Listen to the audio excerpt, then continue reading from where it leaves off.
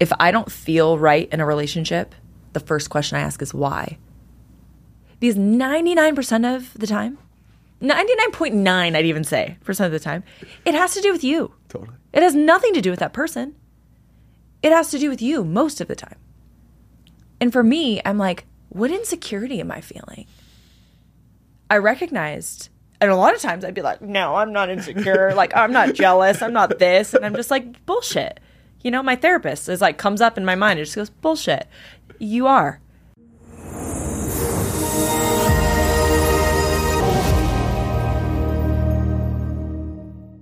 When I thought about the fact that I get to have this conversation with you today, I got so excited because I remember meeting you for the first time and coming home from Sacramento, and I'm talking to my mom, and I'm like, Mom, this woman is amazing. Like, she's so thoughtful. She's doing exactly what I want to be doing in some way, and she is such a great human being. And I could just tell that from sitting down with you.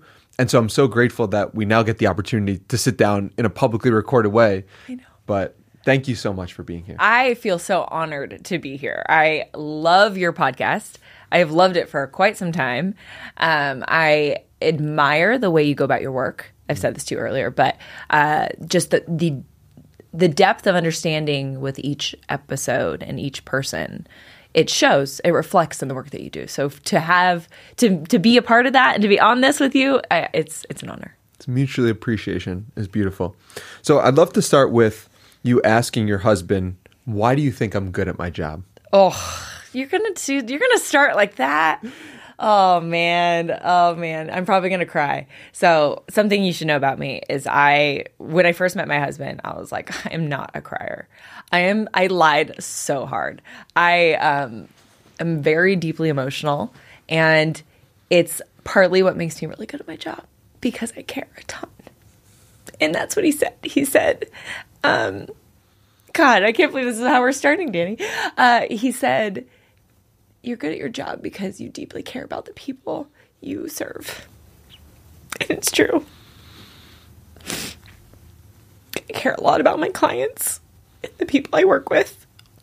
I don't take it lightly that they risk their vulnerability with me.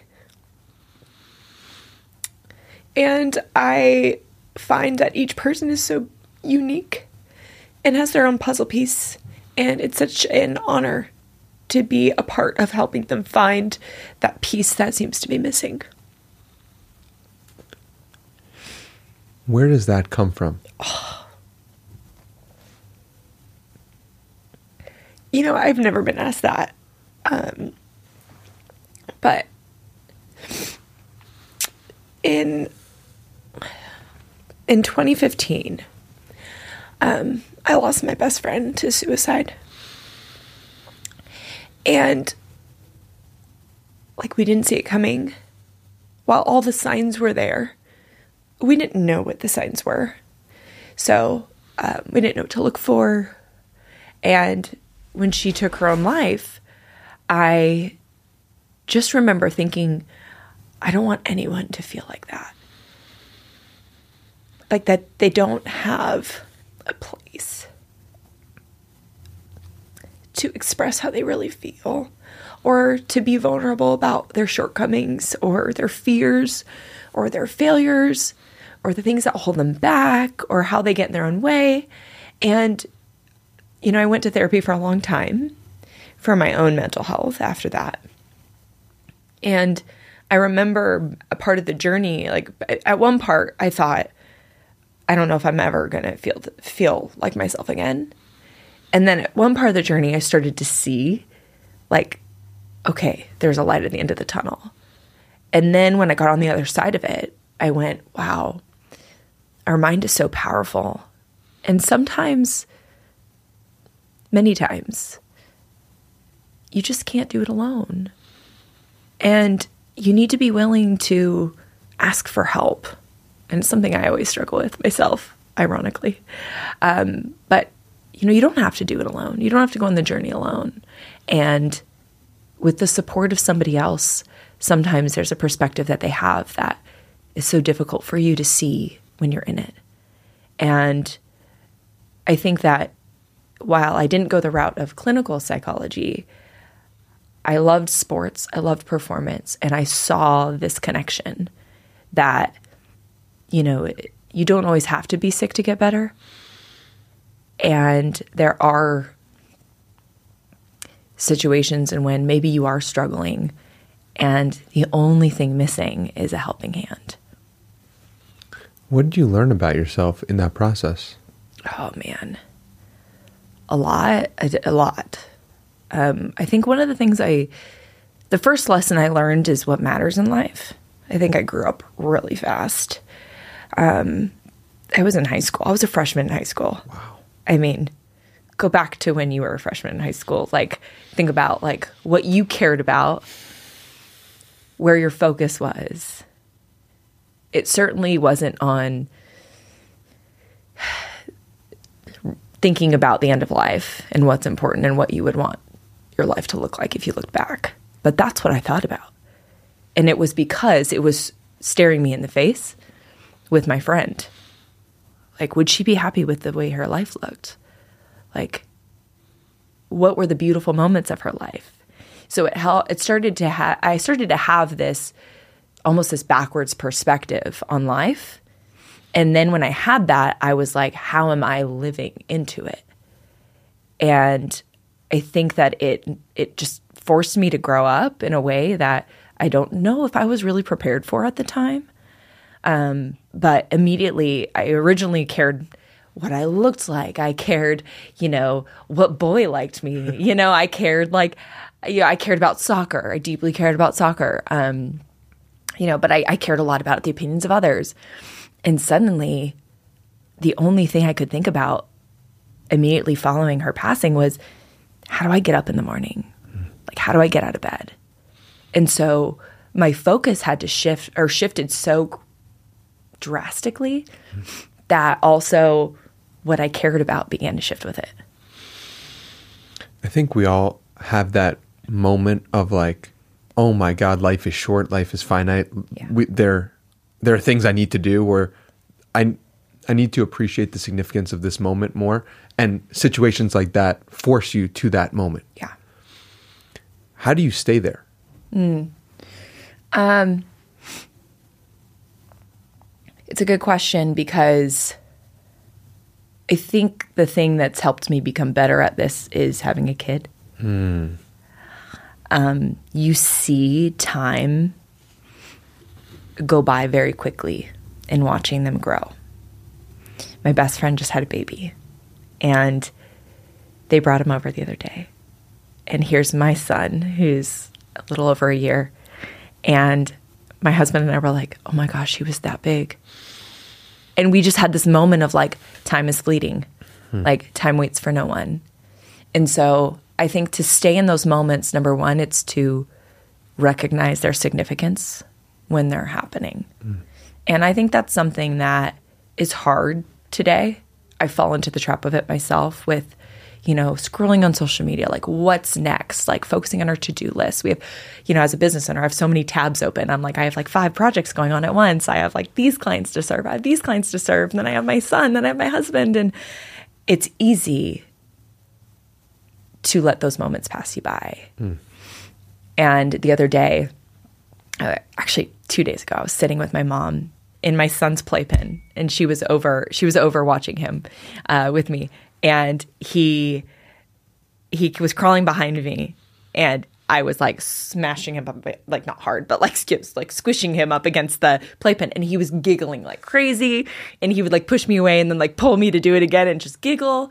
And I was sitting there with my mom, and my mom just said, "This is special." And we just sat there and just like took in the significance of the moment. So I think it's something that you can focus on and train yourself by recognizing the significance and giving yourself that moment to just like take it in. And like all the senses, like what you see, what you hear, what you feel, like what does it smell like in the room that you're in? Like, all of those things. And that present moment awareness, I think that's how you stay there. but it comes with awareness, recognition, and then just the willingness to like sit in that for a second. And we did that, and that's like a moment that, you know, is seemingly insignificant, but really that's what life is made of, right? All these little insignificant moments that make up, you know, multiple moments over time. So the presence that you receive when that happens, when something tragic happens, there's a beauty in the presence of it, but then there's the very real suffering that's happening at the same time. Mm-hmm. When was the moment you viewed yourself in a different light than what because you said you couldn't get out of bed initially. Right. And when did you start to heal from what had happened? Well, I'll tell you a story. Again, I'm 15. I don't know how to process my emotions. And my mom forced me to go to a therapist. And I'm not kidding you. I went kicking and screaming. Why? I didn't want help. I didn't think I needed it. I'm not crazy, I thought. You know, I don't need to see somebody. I don't need to talk. And I don't want to. I had a moment right after where I tried to share something openly with a friend, and I got shut down pretty hard. And I don't blame that friend. We were 15. None of us knew how to process anything. But it forced me to like go in my shell. And so I was like, I'm not talking to anyone. And I kid you not, I sat in the first 5 or 6 sessions with this woman, didn't say a word. And she just sat in silence with me. Wow. Sat in silence. What a great therapist. She's like, when you're ready. We sat there for 6 hours, six different occasions, and just in silence. You basically were meditating in some way. Maybe that was her trick. And then one day, she said, bullshit. Wow. And I was like, you know, here I am 15. I'm like an adult, like, you know, cursing at me that way. Like, it was just like, and called out from like pretty much a stranger. I was like, what? And she asked me how I was. I'm like, fine. And she goes, bullshit. And then she just went off. And she's like, it's complete and utter bullshit that you think that you're fine because you sit here and you're silent. And she just schooled me for like 10 minutes. And it got me to open up. Wow. And I started talking. And there was a moment, I don't know what session it was. I couldn't say, but it was a while in, and I just remember being like, oh, wait, I'm going to be okay.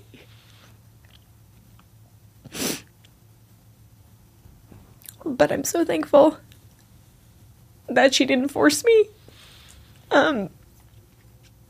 when I wasn't ready. Because I think that can do more harm than good. Heck, she had a therapist before her that sat me down and was like, all right, pretend there's a chair right there and I want you to talk to Amber. And I was like, what? I felt so uncomfortable with it. And he just kept forcing me and forcing me and forcing me. And so I pretended to have a conversation that I didn't want to have. And I remember leaving and I told my mom, I don't want to go back. And then we found this other therapist. And so there was a moment, like I said, I think that it relates to a lot in performance, or even when you're going after something, that like the thing about taking risks, the thing about going out on a limb or doing something for yourself is like, you don't always know when you're going to reap the rewards of your efforts. And I didn't know when I was going to be okay. But my mom forced me to go, and I thank her for it, because over time it did get better. But I had to stick with it. I had to like sit in that discomfort, and I'm thankful for my mom, and I'm also thankful for my therapist for the way that she handled it, because there were times where I wasn't sure I was ever going to be okay.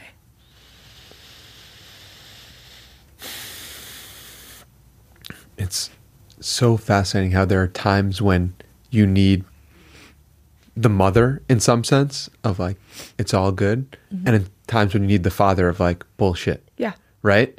And understanding that balance for a therapist, for a coach, is maybe one of the most important balances to strike, because you got the masculine initially and you were like, that is too much right now and I can't handle that and I don't trust you enough to go there in that moment. Right. So from the perspective of the person who is now coaching so many people, how do you strike the balance between the masculine and the feminine? Oh, it's such a good question. And I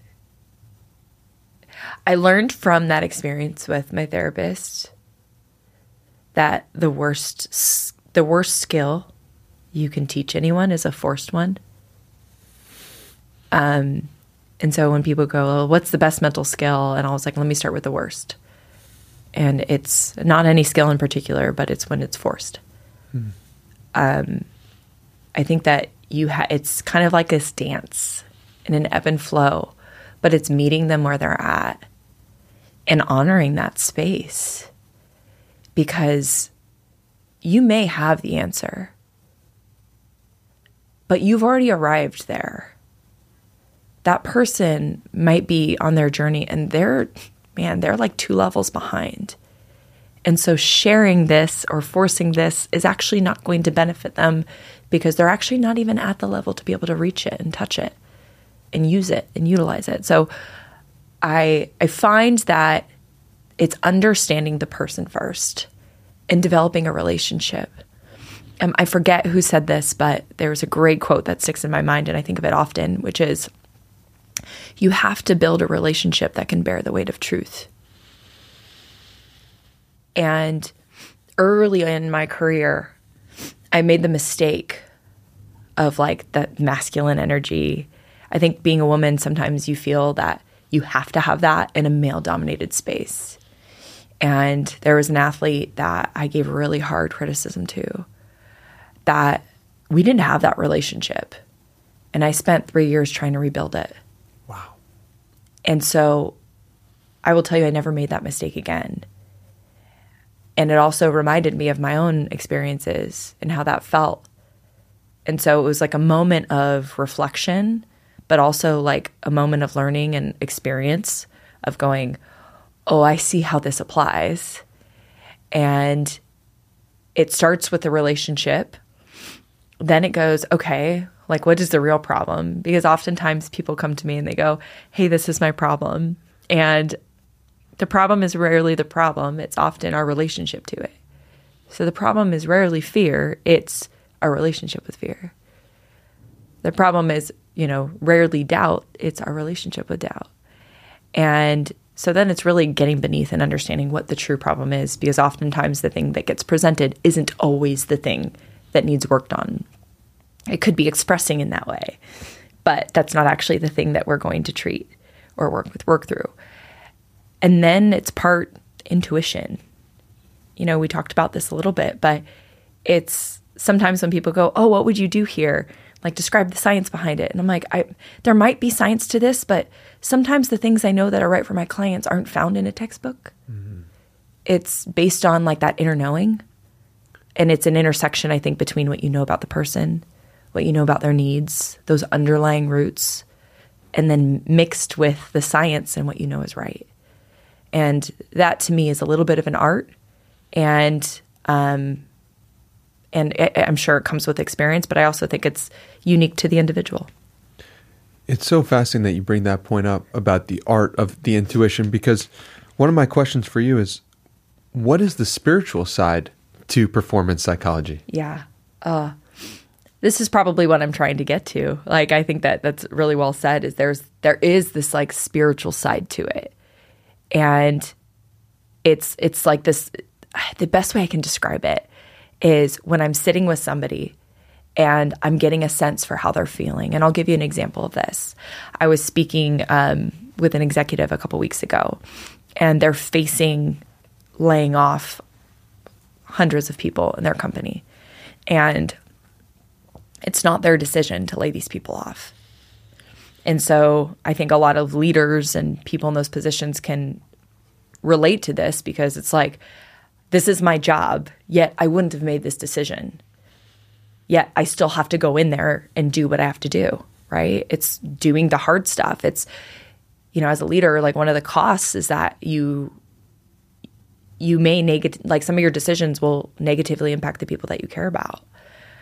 And so this executive was really struggling with this inner like battle and this inner turmoil. And one of the perspectives I had to like bring her to is I started to ask about, can you tell me some of like the toughest times in your career? And she started to go through them, and boy, were some of hers really tough, where she got laid off, where she got put in these really difficult situations. And I didn't even have to ask the question. It like led her to it. She goes, it was the best thing that ever happened to me. And I said, so now imagine that the person on the other side of laying you off was sitting there in that knowing that while this is so horrific in the moment that they're in, and it's going to uproot everything they know in the current moment, but it is quite literally a foundation that they are going to grow from. I was like, could you imagine what that would have been like for you? And suddenly she was like, okay, I get it. And it's like, I don't, yeah, sure, you can call it reframing, you can call it a lot of things, but I wouldn't necessarily be like, today we're going to talk about reframing. You know, it's like, it takes the human out of it. It takes that like spiritual connection out of it. And I think that's what makes us so beautiful as humans. And that's why I love this work so much, is that it's a mix of the two. It's never just one or the other. It's so beautiful. And it strikes me so often how so much of what we consider to be the worst moments are actually the things that we're the most grateful for. Yeah. How do you think about that today, looking back at that 15-year-old version of yourself who put you on this path to help so many people be a coach, and how you and the situation with your friend is like now helping so many people? You know, whenever I'm going through something difficult, I've now like kind of retermed it for myself.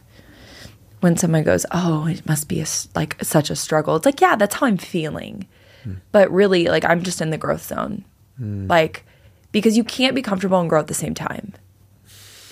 And so I found that a lot of times I was asking for growth, but then I would like be upset at the discomfort. And it's like, wait, you can't have both. And so now it's like almost like when I say that, it's a welcoming. It's an acceptance of what is. It took me a long time to accept my friend's passing. And while I would do anything to bring her back, I understand that's not in my control. And so therefore what is the way I choose to look at it. And I don't believe that her death was for no reason. I believe that it put many of us on a path to help others in many different ways. For instance, her mom started a nonprofit called the With Hope Foundation, where they actually go and they educate people on the signs of suicide. Wow. Because they were all there. We just didn't know what they were. They have saved thousands of people from taking their own lives. And so that happened as a result of that. My ability to, like, I think, care the way that I do and honor the space that people are in the way that I do, I think came from that. And so I can look back and be really thankful for the situation that occurred, regardless of the fact that I would take her back in a heartbeat.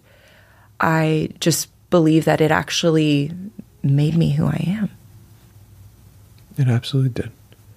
And how I view therapy is taking someone who's below baseline and bringing them to baseline. And I view coaching as someone who's at baseline and bring them above. Why have you focused on coaching as opposed to therapy? I think because I care so much.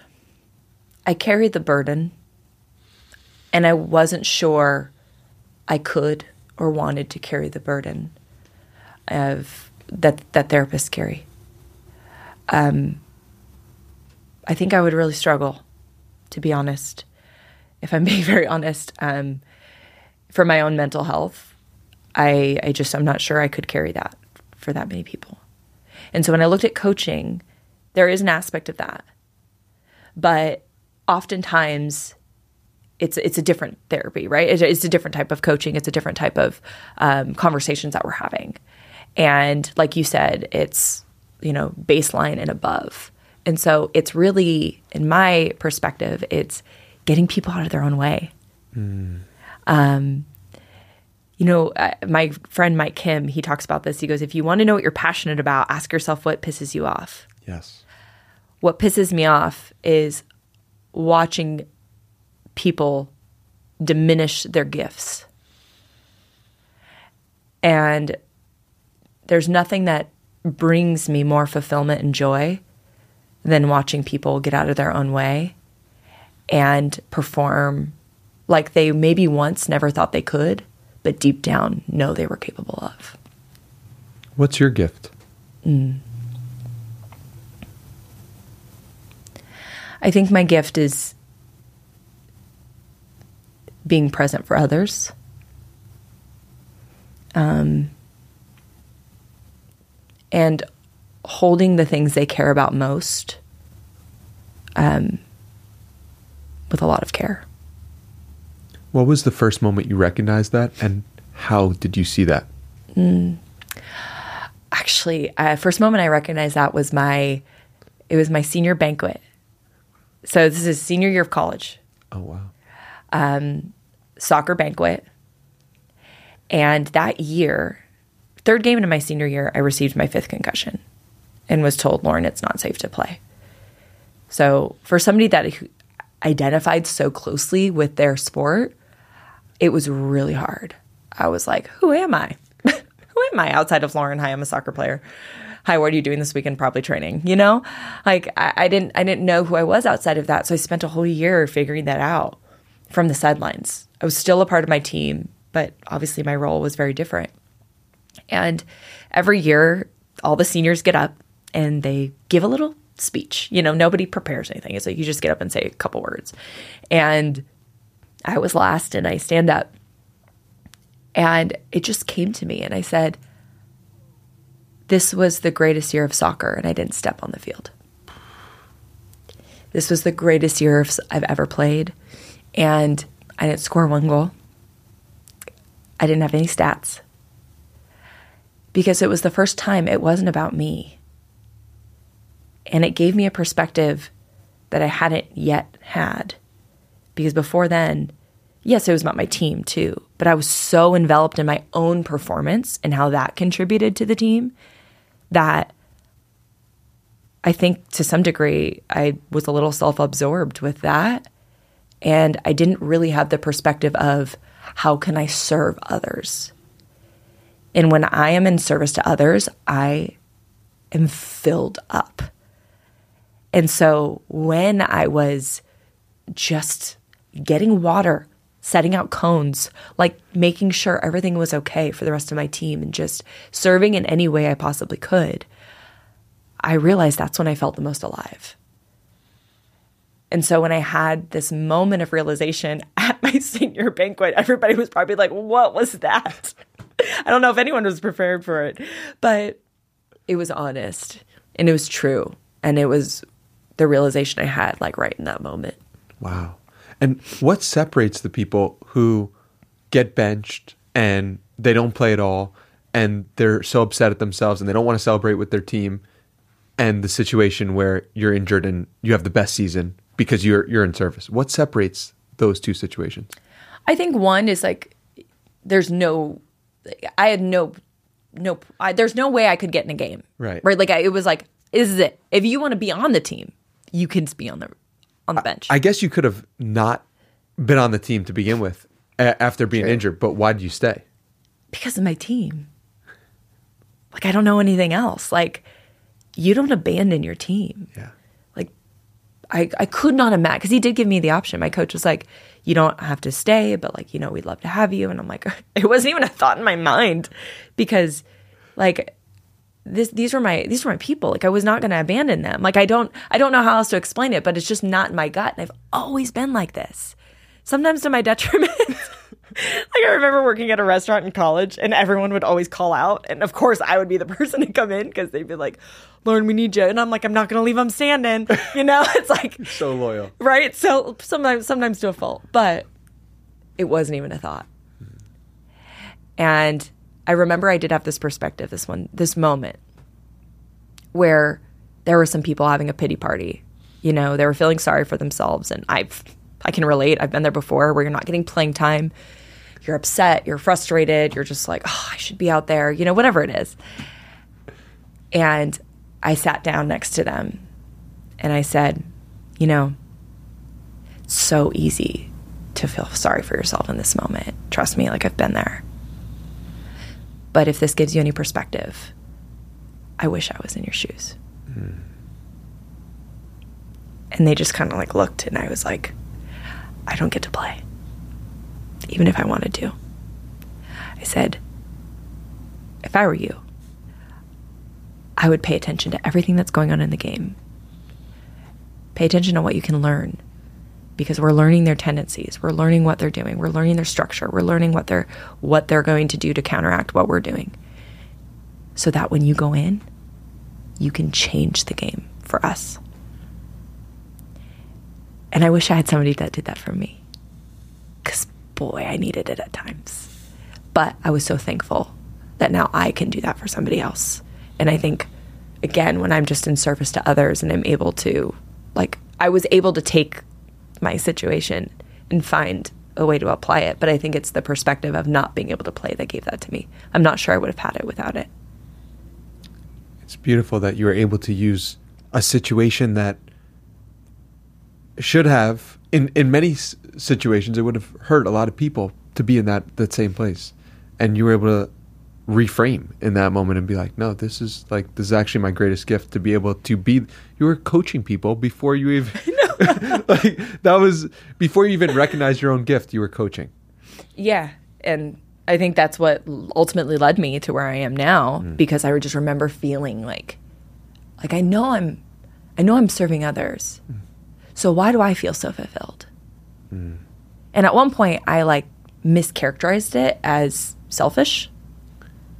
Like, oh, am I doing this for me? And then I'm like, no, because when I am in service of other people, like, that is ultimately what's filling me up, and I need to pay attention to that. And yeah, it kind of unfolded on its own. How come we so often think about living in our gifts as a selfish thing? It's a great question. I think that I mean, I can't speak for anyone else, but I'll speak for myself, that a lot of times you're told growing up, like, don't be selfish. Like, it's not about you. It's about, maybe that's just my parents. I don't know. But, as kids, like, you are the center, right, of attention. And there's a time when that shifts. And I don't know. I think that I've always thought, like, good teammates are not selfish. Good leaders are not selfish. There's this trend of being selfless in those roles that I really admired and looked up to. But what I realized is that I had missed the wrong definition. Because if I can give a full version of me, that's the most selfless thing that I can do for others. And it took me a long time to realize that. I thought that you had to sacrifice you for everyone else. And what I realized is it actually put me in a worse position to help others. I didn't show up. I gave, it's that phrase, like, instead of giving people the best of you, you give them the rest of you, like whatever's left. And that's what I was showing up as. And then when I realized when I actually put me first and I take care of me, I can show up better for my clients, for my family, for others in a much better way. So it took a little shifting, but I wonder, now that I'm thinking of it, if I just had the wrong definition of what that was early on. It's fascinating because this changes throughout your life, right? Like, what fills you up at one point might be slightly different than what fills you up at another. And in one season of your life, it could be spending time with your baby. In another, you could have a teenager and you're like, get away from it. Right? So it's like, how do we constantly figure out the different parts of us that need to be filled up? It takes a lot of self-awareness because we're constantly changing and our needs are constantly changing. And the things that give us energy in one moment could be the things that in the next moment we're like, I don't want to do that anymore, or to the extent that I was doing it in the past. Yeah. I think, to your point, it's paying attention to what it means to be misaligned. I can like feel it in my gut when I'm out of alignment. And What is that? Because I do too. I know Yes. exactly what you're talking about, but I don't know if everyone has that. yeah, for me, it actually manifests physically. So I have like things feel, first of all, really hard. Like there's a lot of resistance involved. And I recognize that when I'm really in alignment, it doesn't mean that there aren't moments of resistance, but it's not constant. And so I feel a lot of resistance. There's a lot of tension that's in my body, particularly in my shoulders. I have a high degree of anxiety. Like I can recognize it. I will literally go, the weather just changed, and I can like feel it. And I'd be like, and I'll tell my husband, I'm like, I'm really anxious, but I don't know why. And I have to like sit and like explore it to like figure out what caused that, like what happened, what shifted for me. Sometimes it's a thought, sometimes it's a realization, sometimes it's like my subconscious saying like, this is not what you should be spending your time doing, or you're extending yourself too far. So for me, that's how it manifests. But I'm curious, like, how does it manifest for you? Just dissatisfied. I'm just like, I immediately, like, I have this compass, it feels like, that I don't have a choice in some of the things that I'm doing. And if I don't follow the compass, I'll go to things, like my behaviors will be such that my higher self won't appreciate. And that disconnect will cause me suffering. And and I know this because I can go all the way back to me being 15 or 16 years old and starting blogs and being so excited. And then like when I made the decision to go to college, it felt like my own decision. I felt resistance, and that resistance was manifested in drinking and partying. And what I've found in like more recent times is like I have to also accept that partying was fun and like helped make me in some sense, but it was misaligned. Yeah. And I know that, and I can see that in my behavior. So I think like we have a great compass for our higher self and our present self. And I don't know how common that is or how uncommon it is, but it leads me to feel very satisfied with life when I'm following the compass. That's such a good way of putting it, because I've felt that a lot. Like since I had my son, it's a lot has changed since having a kid for me. I didn't think it would. I'm gonna be honest. Like I thought, of course, I'm gonna love this baby, but I didn't really understand it up here. Like I understood it up here, I should say, in my head, but in my heart, I couldn't connect those two until he was in front of me, and then I just went, "Oh my gosh, this is what everybody's talking about," and I just had this moment of like, nothing mattered to the degree that he did. And so it went, I could see, when like you hold down your apps in your phone and they all shake? I felt like those were all my priorities. And it was like, none of these are in the right place. Wow. And it made me go, I got to rearrange these. What'd you rearrange? I rearranged, well, for me, my goals. My goals looked so different. They just shifted a ton for me. Like what mattered didn't matter. And so I was like, okay, well then what does matter? And so it kind of led me to really think about like my legacy. Like what are the things I want to create? Which is like, I can't really talk about it, but I have a really exciting, opportunity ahead of me that I'm going to be pursuing in 2024. So it's like things like that. It just like revealed these things in me that I'm sure were always there. But it's like that moment unlocked it. And so I think that sometimes like that inner knowing, that inner compass, it's just taking the time to pause and listen to it. Because I think we all have it. But sometimes we haven't given it enough time to learn what that is and what those signals are. Because it's your body and your brain telling you something. And if you stop to listen, it will tell you what direction to go in. That's really powerful. And I kind of just want to put a 30-second pause in this podcast right now so that people can hear themselves. and hear the space when nothing is there. I love that.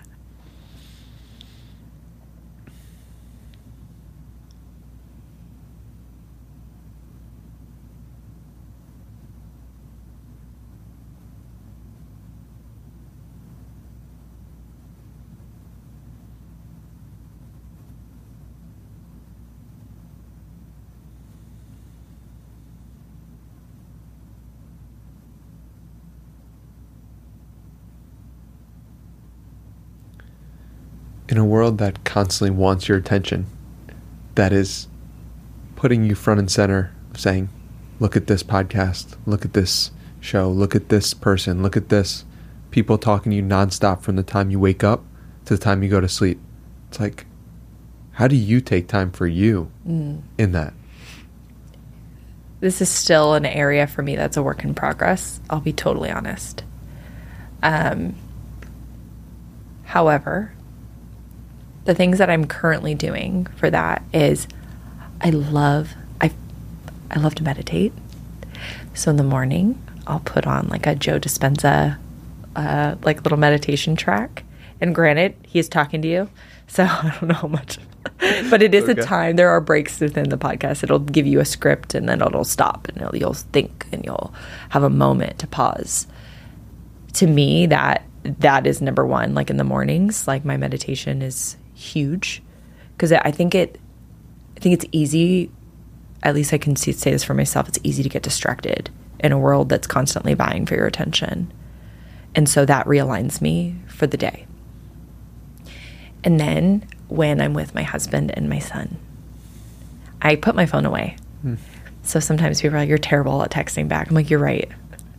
You're right. And to me, to some degree, I wear it with a badge of honor, because it's likely because I'm spending time with people that are in front of me.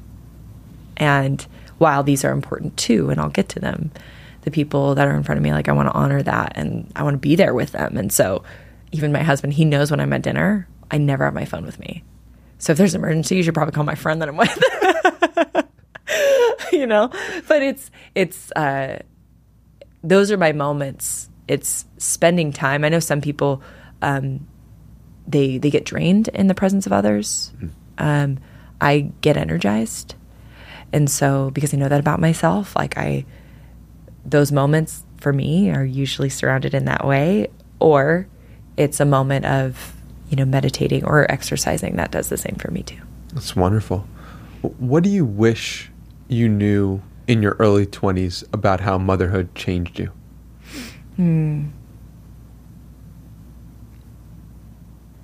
The beauty of time.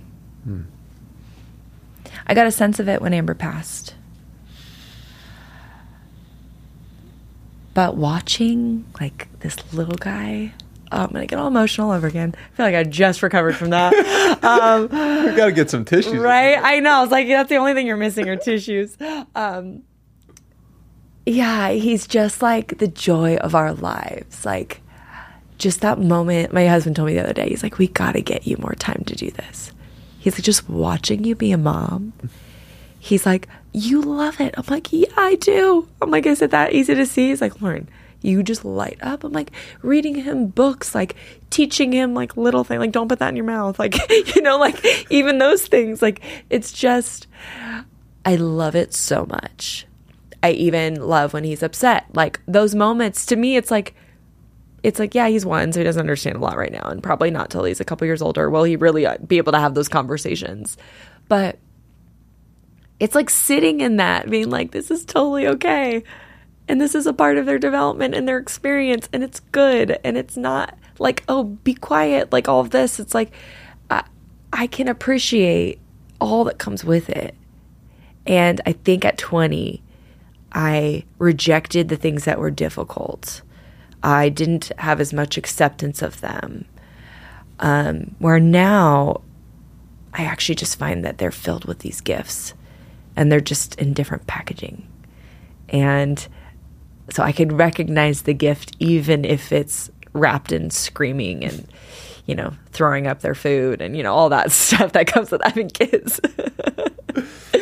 One of the things that's so apparent from spending time with you is that you really accept yourself. You accept the present moment, you accept what has happened, and you accept yourself. And I think one of the best examples of this was this video you posted about all the mistakes you made while filming, and you showed the mistakes you made. And I watched that with my mom, and we were like, this is amazing. Like, just she's so vulnerable, so open, so willing to share the parts of her that other people would want to push away or not show.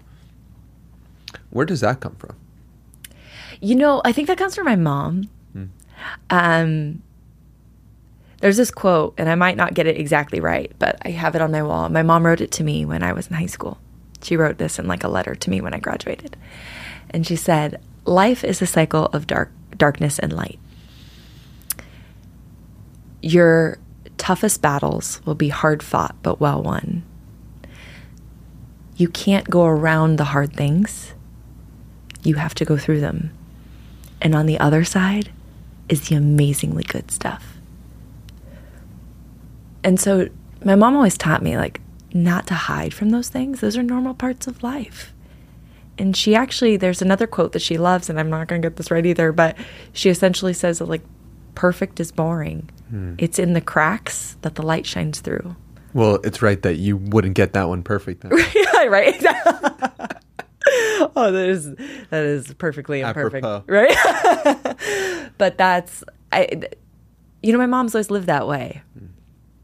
Our favorite Thanksgiving was a Thanksgiving when everything went wrong and we all dressed up as pilgrims with like cardboard hats, and like it was like everything was wrong about it, but it's the one we remember, right? It's the one that we can look back on and we can laugh and we can just have these moments and these memories that like will forever like last everything else. Like my grandfather, he's no longer with us, but one year like he was struggling, he couldn't use his hands, he had neuropathy.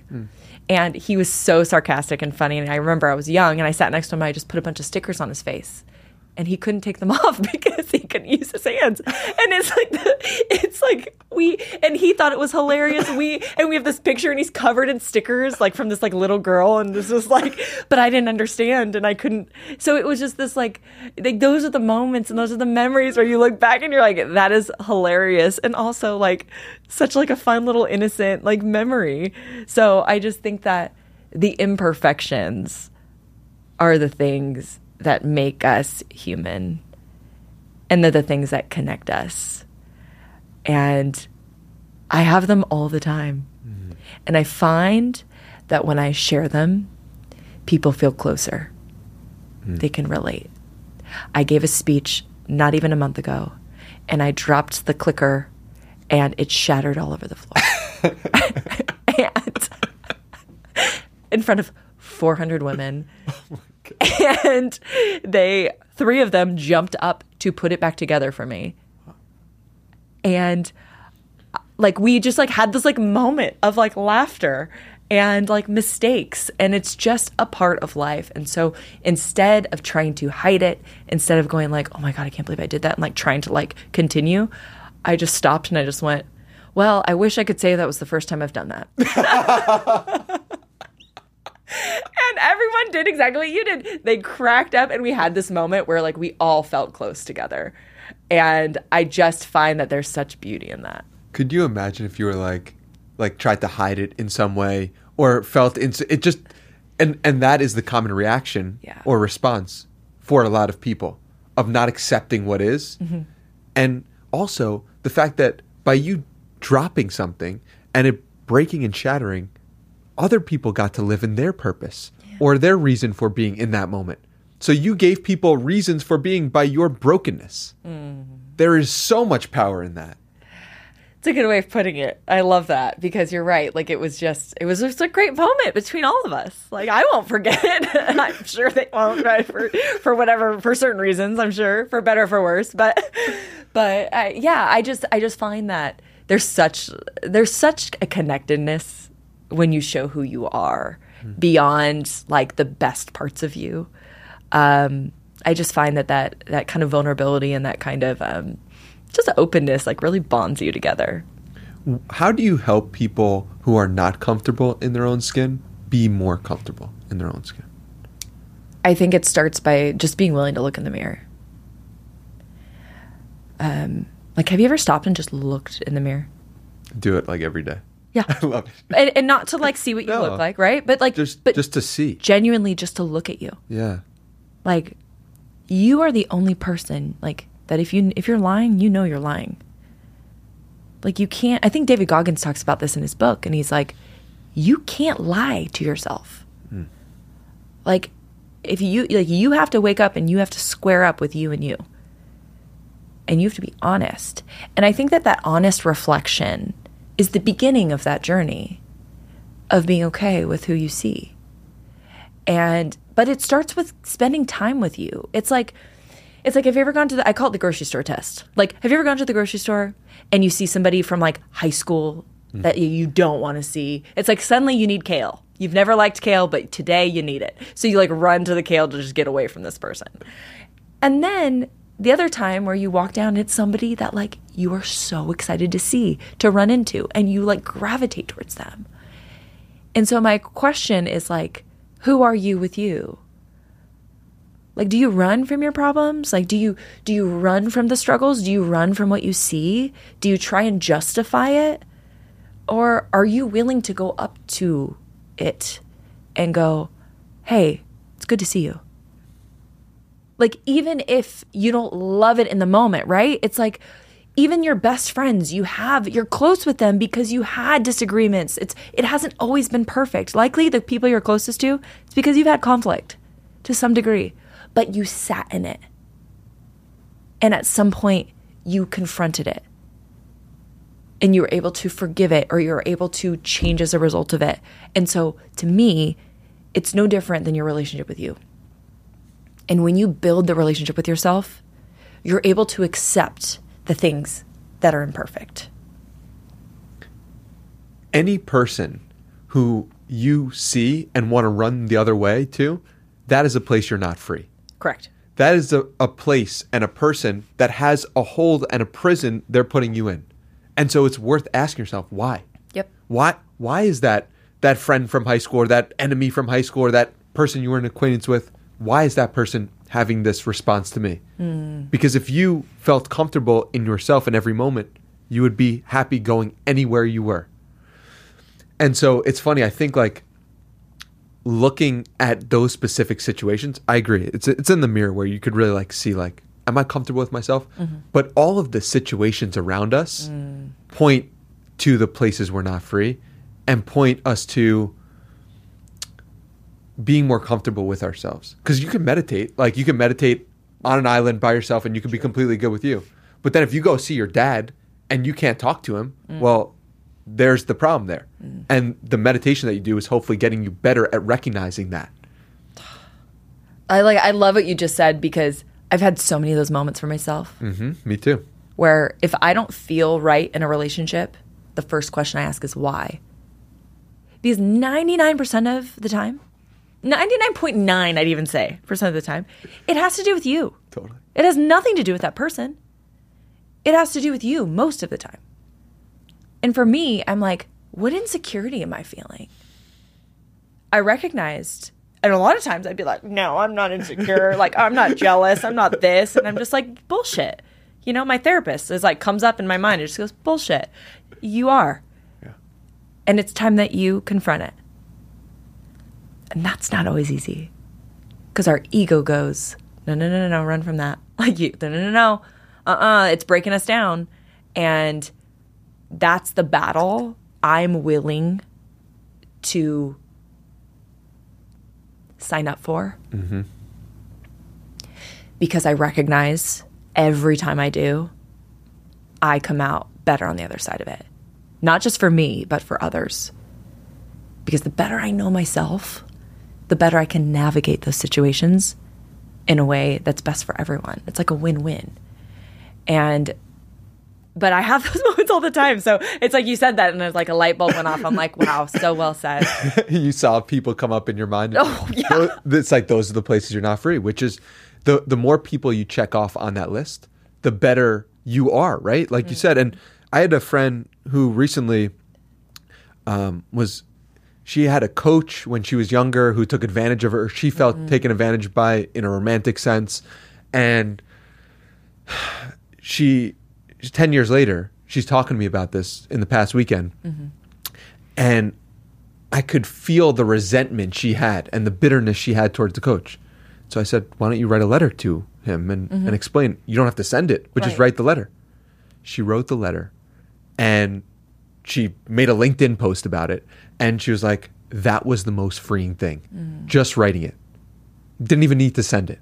Right. Because she recognized the place she wasn't free. And it's like, who would take, like, it pains me so much that someone would take advantage as a coach of a, you know, like, but she was still holding on to something. You know what it's like? I had an athlete. This reminds me of an athlete I was working with. And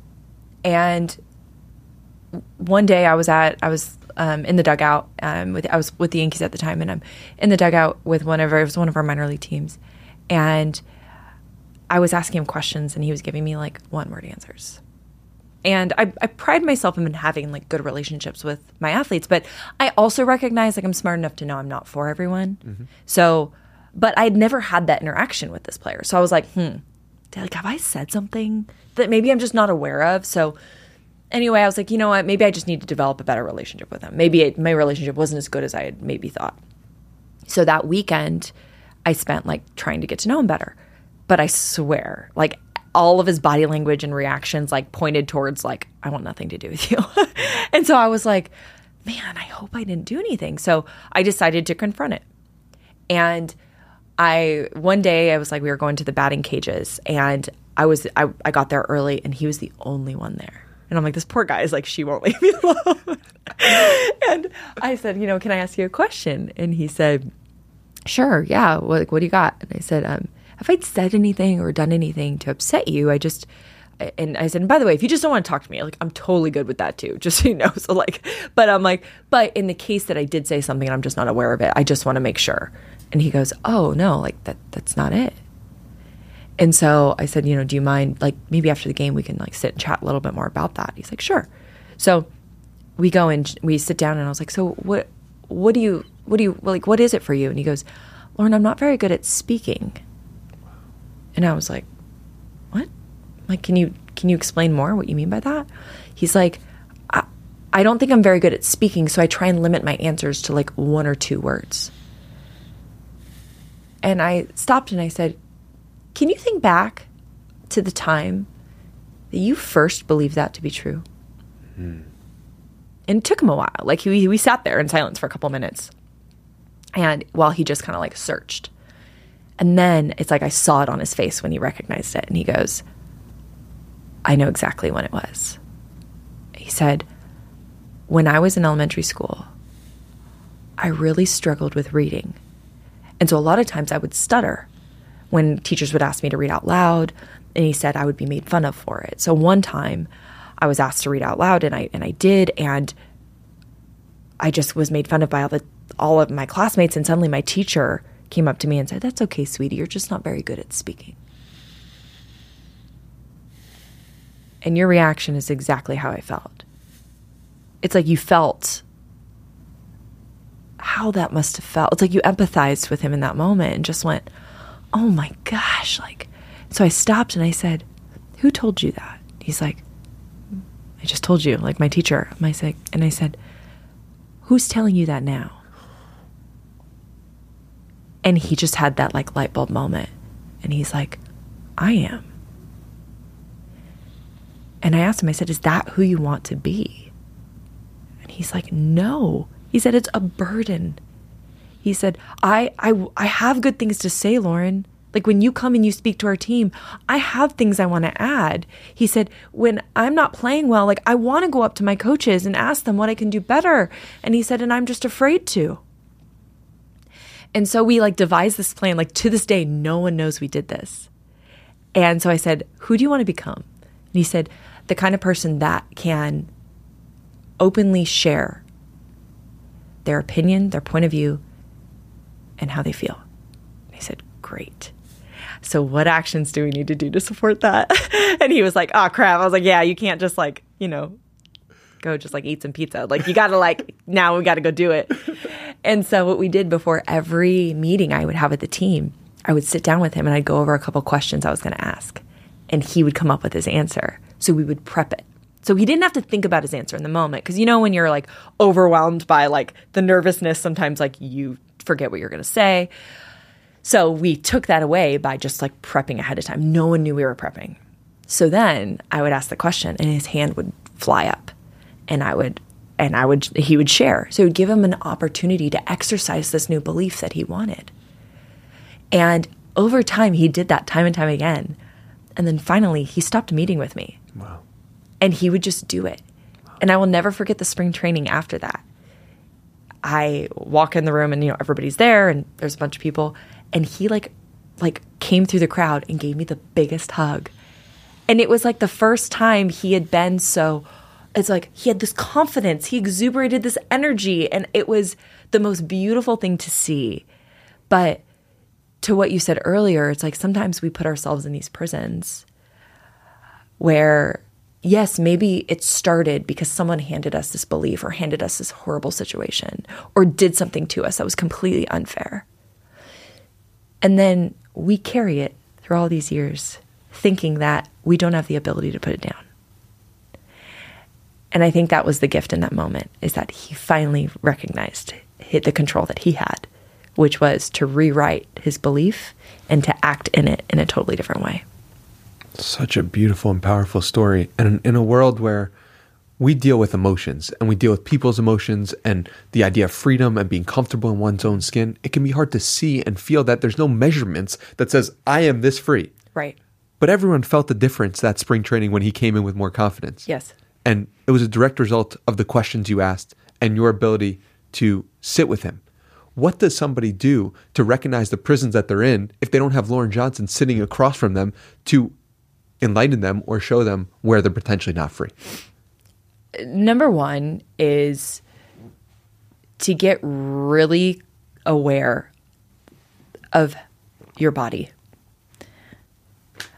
I think sometimes it's easier to recognize your physiological signs than it is to recognize the mental root where they come from.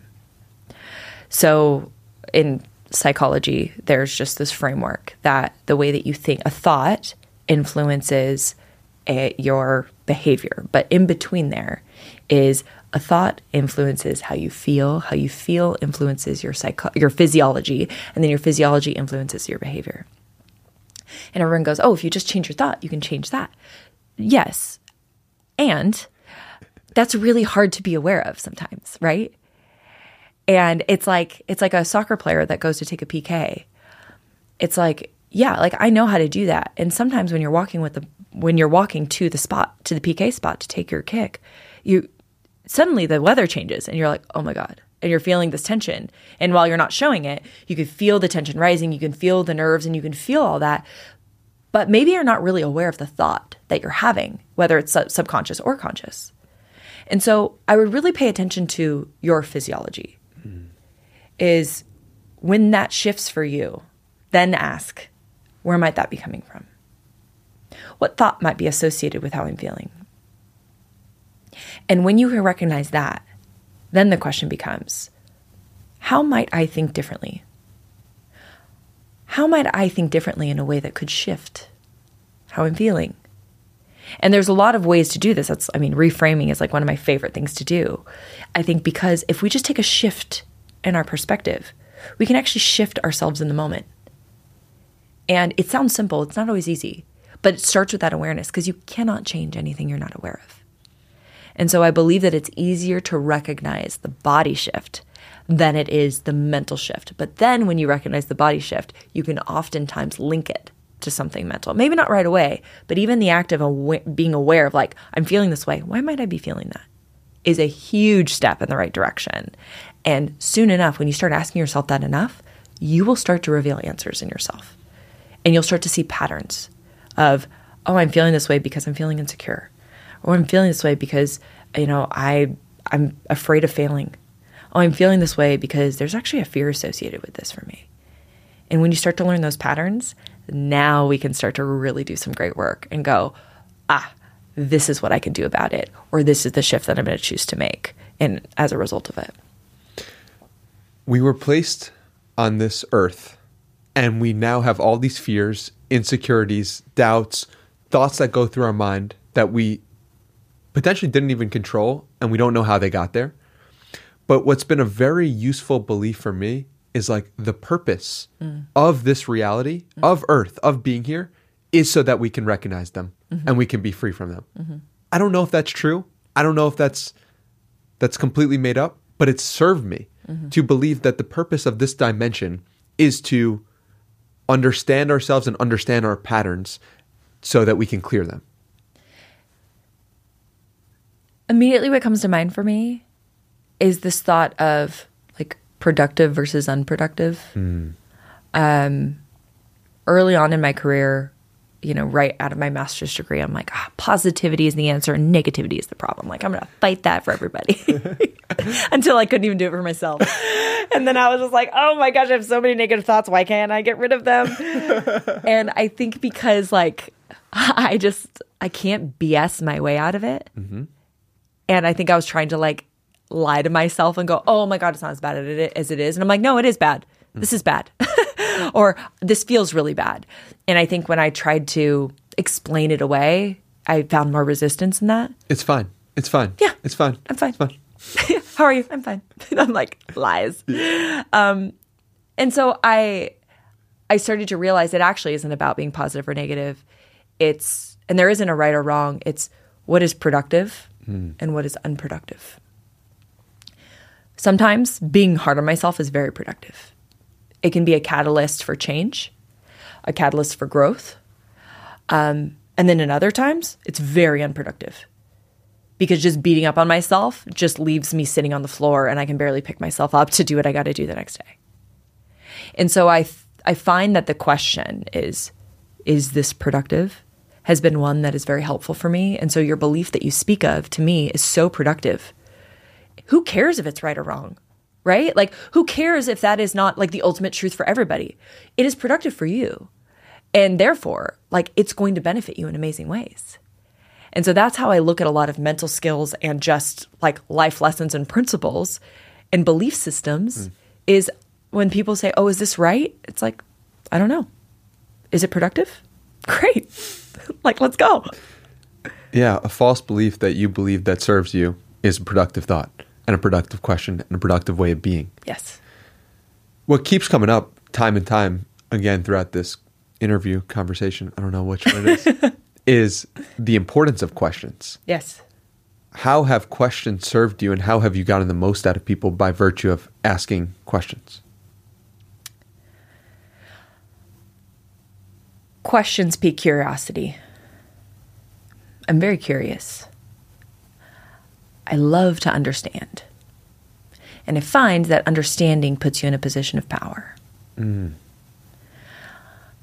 so my goal when I ask questions is to help people find that understanding for them.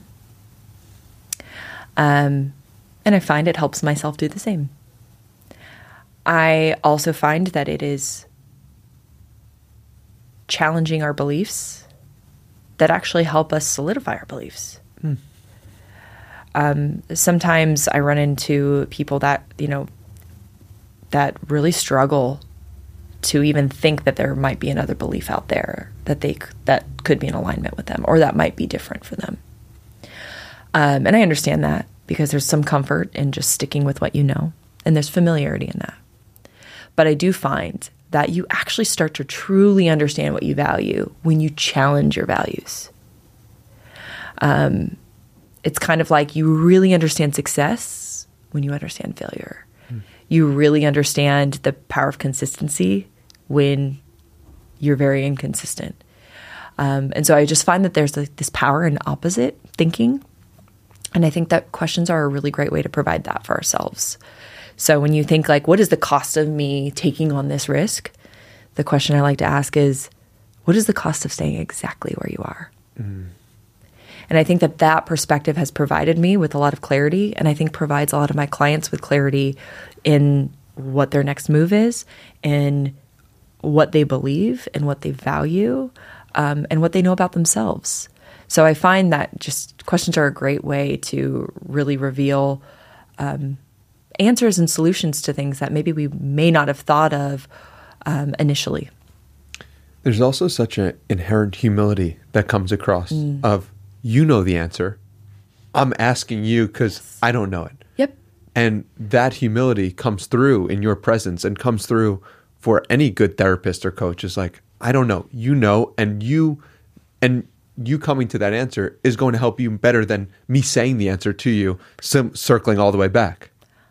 100%. Right? It's like somebody said, like, you work with like CEOs and these executives. Like, what are you teaching them? I'm like, nothing. Like, I am not. Like, they have the answers. Yes. You have the answers. And this is like the thing that I'm most passionate about is like, everyone is listening to us or listening to someone or listening. It's like, take the 30 seconds, make it 3 hours, listen to yourself. Yes. You know better than than we do. Yes. Like, really sit with that and understand that, and your life will get better. Oh my gosh, amen. You are preaching.